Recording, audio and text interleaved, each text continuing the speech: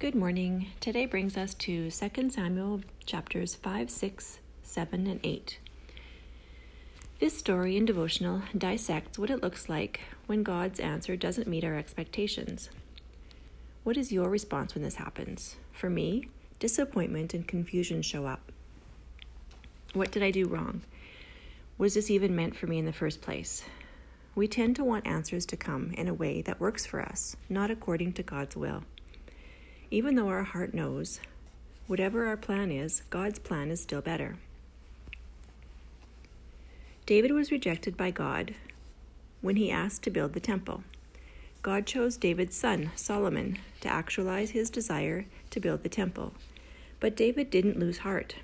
Instead, his response to God reflected his gratitude. "Who am I, O Lord God?" David fully realized that even though he was the king of Israel, he did not have the authority to tell God what to do.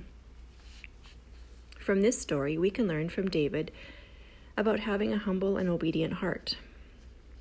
In his prayer, David confessed that God knew more than he knew himself. Isn't this the truth? God had planned something better for David and his descendants. The devotional goes on to say God's plan for David was more beautiful and more perfect compared to what David had planned for himself. Isn't this always the way it goes?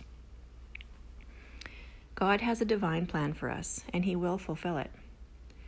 Dear God, I thank you for the way that you always shift and move, the way you can always adjust whatever you're doing to make it still work out for my own greatest good, even when I mess up royally. Help me to lessen my resistance and let go of expectations, to be open and curious to what comes next. Thank you, Jesus. Amen.